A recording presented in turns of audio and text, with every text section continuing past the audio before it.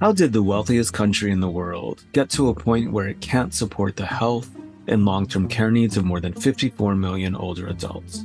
Welcome to A Question of Care, a podcast that explores the many answers to this question through different viewpoints and topics. I'm your host, Robert Espinoza, a national expert and frequent speaker on aging, long-term care, and the workforce. On this episode, we'll uncover some of the truths and misconceptions surrounding the complex topic of dementia.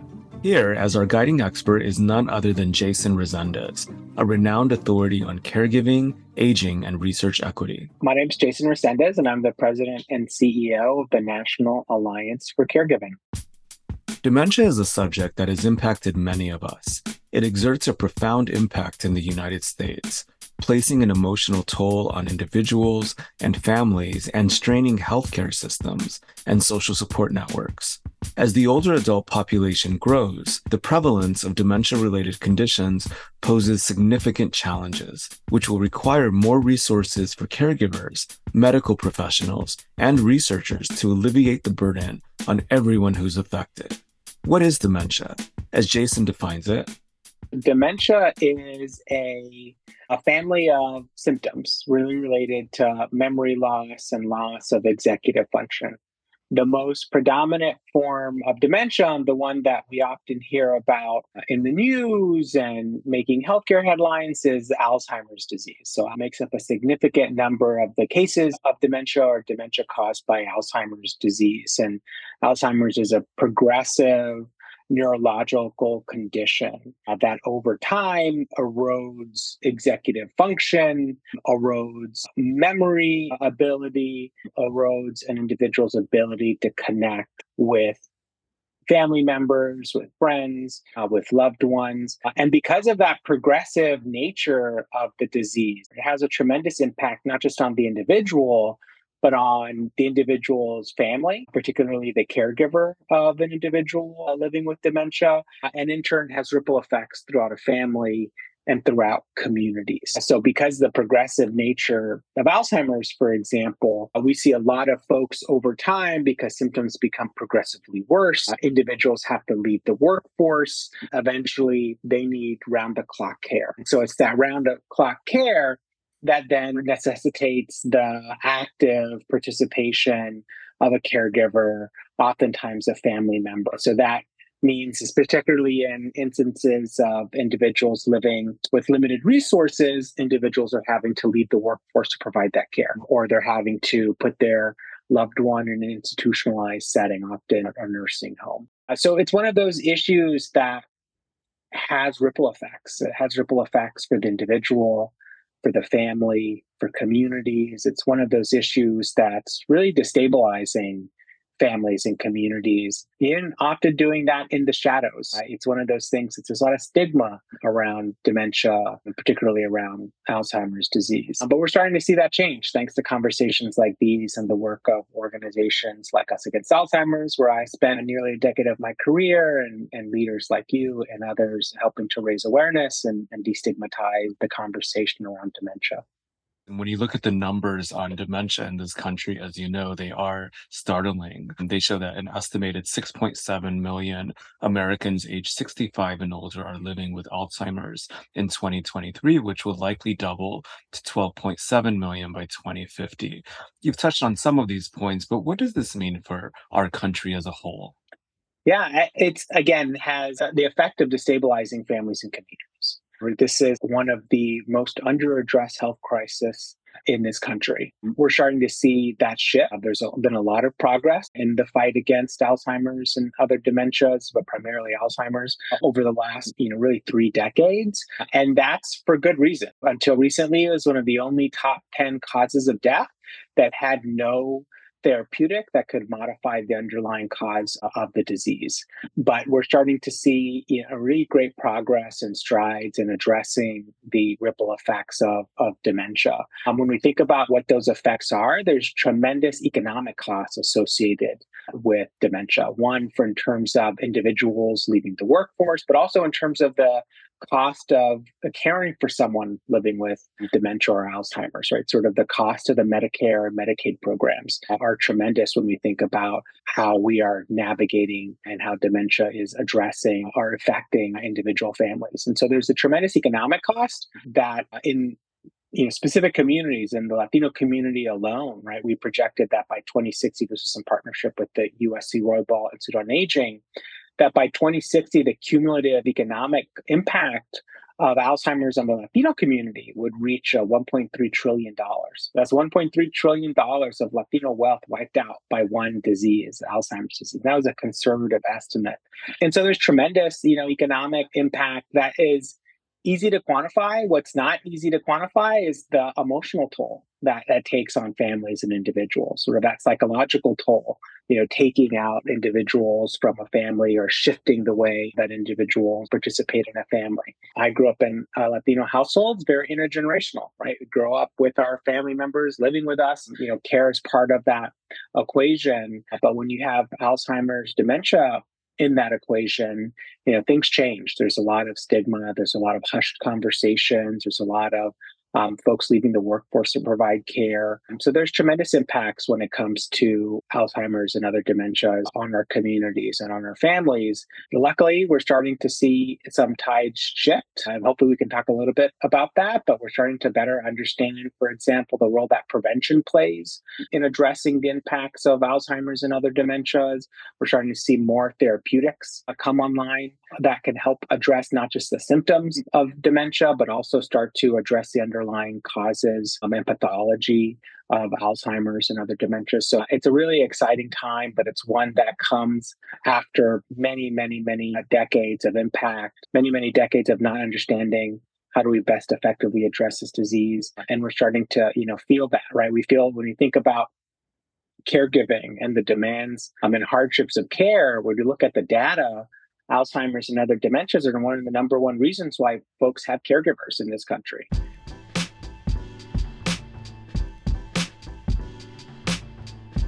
I want to shift the conversation to the role of families and family caregivers. I think many of us have experienced what it means to be a family caregiver, including what it means to be a family caregiver with someone living with dementia. Who is the typical family caregiver, and what are their primary responsibilities and tasks?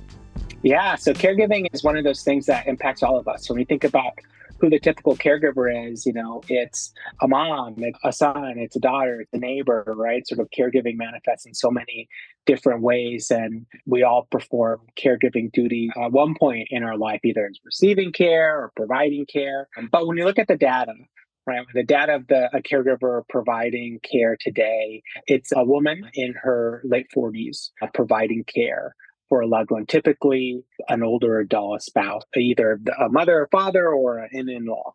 And in terms of the kinds of care that she's providing care around assisting with activities of daily living, sort of 2 or more activities of daily living. So helping a care recipient get out of bed, to feed, to change, to move from a bed to the bathroom, for example, sort of really helping individuals live in the home is what a family caregiver is doing. We know that a large number, over 50% of caregivers are helping with medical tasks and nursing tasks. So these are complex care tasks. It's particularly the case of dementia, where over time symptoms become worse. Individual can't care for themselves, so they're providing complex care that could involve, changing a catheter. It could involve feeding tubes. It could involve a number of things that are more complex. And we see a large number of caregivers who are providing that type of care, often without any training. In fact, just 30% of caregivers have said that their provider has asked them, what can we do to help you provide care for your care recipient? So most caregivers are providing complex care, but providing that care without any support from the healthcare system. And so there's a lot of hardship that gets placed on the caregiver, a lot of responsibility that gets placed on the family caregiver. And that responsibility increases for individuals providing care for someone living with a serious illness like Alzheimer's. Then you also have folks providing care for, someone that might be more cyclical, sort of someone recovering or in remission from cancer, for example, or recovering from a stroke, and sort of more cyclical kinds of caregiving responsibilities. It's not easy, right? Care is something that we do. I think about my mom. I watched my mom raise 3 kids while working a full-time job and caring for my grandmother who lived with multiple chronic conditions. She did it with extreme love and compassion for her mom and for her family, and was working to juggle all that. But she also did it out of necessity. There was no other option for her, right? So, and just because she did it with love doesn't mean it was easy. So there's this level of complexity involved in caregiving that caregivers are navigating every day. According to the research, Black and Latino caregivers are more often in high intensity care situations than other racial and ethnic groups, but they are also more likely to report that caregiving provides them with a sense of purpose. What lessons do you draw from those findings? I think one of the most fascinating things about that data is that when you look at a sense of purpose and emotional fulfillment for Black and Latino caregivers, we see that it might act as a buffer for some of the emotional levels of distress that we see in care. So, despite being in higher intensity care situations, having worse financial impacts due to caregiving, family caregivers who have family caregivers of color who report higher levels of fulfillment from caregiving report lower levels of emotional distress. That suggests that there's this buffer effect when it comes to levels of fulfillment and purpose from caregiving. And that speaks to resiliency, a resiliency that we have to invest in as a system. And right now, we're not doing that adequately, right? We're not prioritizing the needs of caregivers, particularly caregivers of color. We're not investing in training. We're not investing in economic opportunity. We're not investing in supports, sort of looking at how we can support caregivers through more affordable and accessible direct care supports, for example. So I think it's an area of research that's promising, because anywhere we can see caregivers feeling emotionally fulfilled and also seeing how that might relate to addressing the mental health effects of caregiving is a positive, but still underscores the need to invest in supporting these caregivers in their care journeys. Jason, I want to talk a little bit about solutions. As we look at the growing numbers of people living with dementia, what do you think our country should prioritize to support families? Yeah, that's a great question. When we think about what if I had a magic wand, what could we do to better support family caregivers? So I think one, from a policy perspective, there's so much more that we can be doing to build the care infrastructure in this country to make caregiving, whether it's for someone living with dementia or someone living with a serious illness, more sustainable, more dignified, and more equitable. And when I think about what policy solutions exist to help us do that, one is recognizing, policies that recognize the tremendous economic value that caregivers provide. And that can be policies like paid family and medical leave. We know that 60% of family caregivers are navigating care while working. That's true for dementia caregivers in the same way that it's true for other caregivers. And so we have caregivers who are making the hard choice of, do I continue to provide quality care for my loved one, or do I go to work so I could put food on the table? And without a paid family and medical leave policy, that decision becomes untenable over time. We see a lot of caregivers, particularly dementia caregivers, eventually leave the workforce to provide care that disproportionately impacts women caregivers and women of color caregivers and caregivers who have lower levels of education. So it becomes a really urgent equity issue. And paid family leave was not a silver bullet, can move us in the right direction in terms of helping to support economic pathways over time for family caregivers. And research supports that. We see research in states that have passed paid family leave suggesting that over time it contributes to economic opportunity and stability, particularly for women. I think another really important policy to help support dementia caregivers and caregivers over time are things like caregiver tax credits. And this is particularly true for a dementia caregiver who becomes really vital over the course of a disease and providing care. We see folks going, into debt to provide care.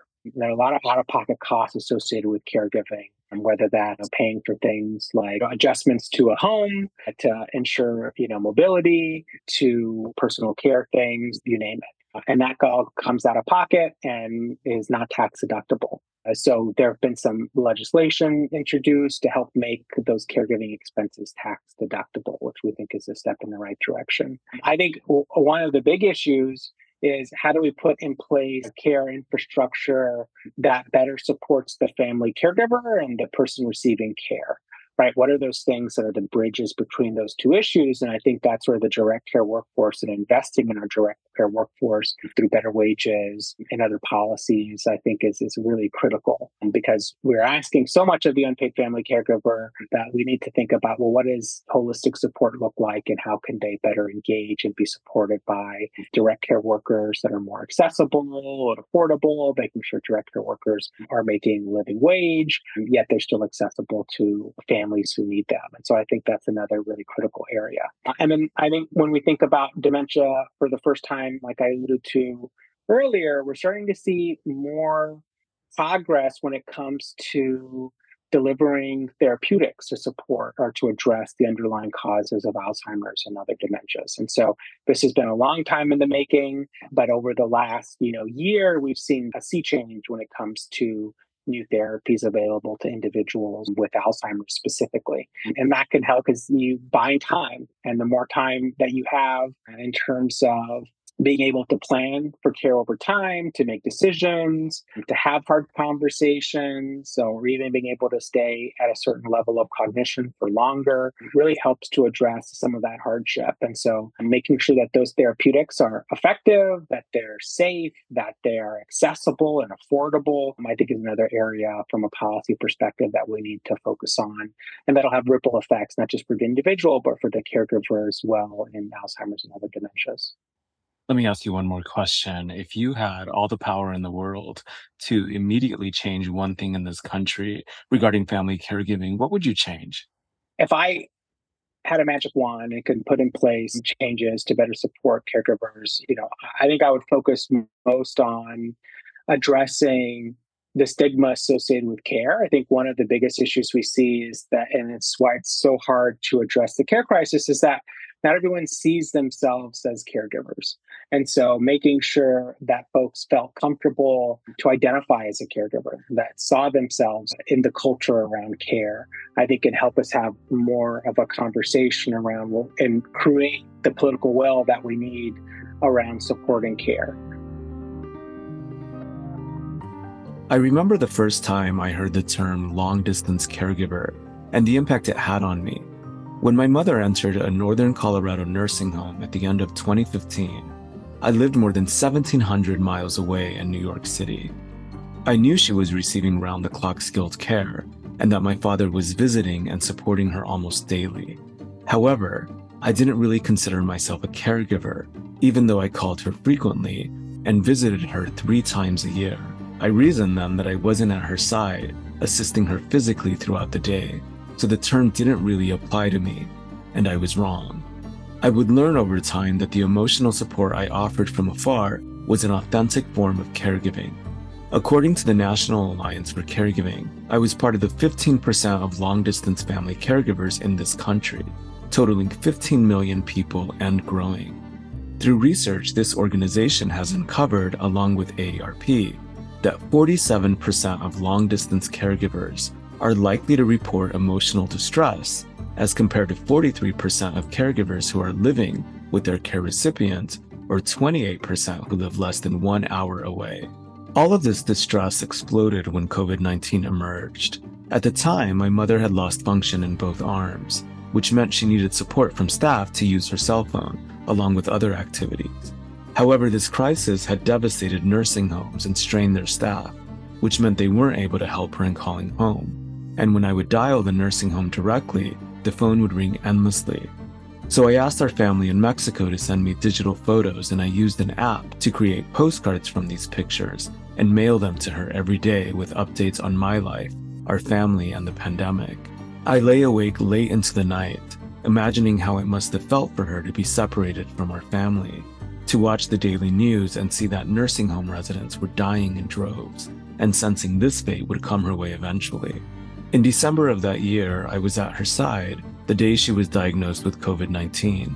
She looked away as she told me this news, quiet and forlorn, knowing her fragile body would not withstand it, given her other health complications. I told her I would be nearby and that we all loved her.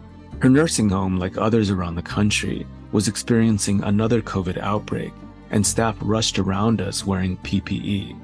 3 days later, she was dead, and as with many fatalities that year, there was no service, no memorial with family and friends, honoring her incredible life and presence. The truth about the distress experienced by family caregivers is that it doesn't go away when a loved one passes.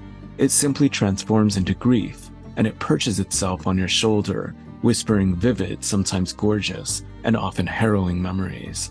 The bond that many family caregivers form with the people they support, especially in their final moments, imparts lessons about mortality and how we wish to experience our final days if we have a choice. It can also teach us about the types of lives we want to live. While preparing a eulogy for her that I would post on social media that week, I reread an anthology of poems she published in Mexico in the 1980s. I was a child at the time, and she addressed one of her poems to me. In this poem, she implores me to remember her and my father as they reach older age. She asks me not to neglect them simply because they are old. It's startling, and it reads like prophecy given my career, but it was also her way of using art to share a message we should all be spreading widely. We have a political imperative as a country to support older people and their families, and to create a culture that assists all of us to live, age, and die on our terms. And there could not be a more urgent moment than now. Thank you to my guest, Jason Resendez, and to you, our listeners. If you enjoyed this episode of A Question of Care, please share it on your social channels and stay tuned for future episodes. This podcast was produced by me, Robert Espinoza, in partnership with Modream Media. Please make sure to rate and review the podcast wherever you're listening.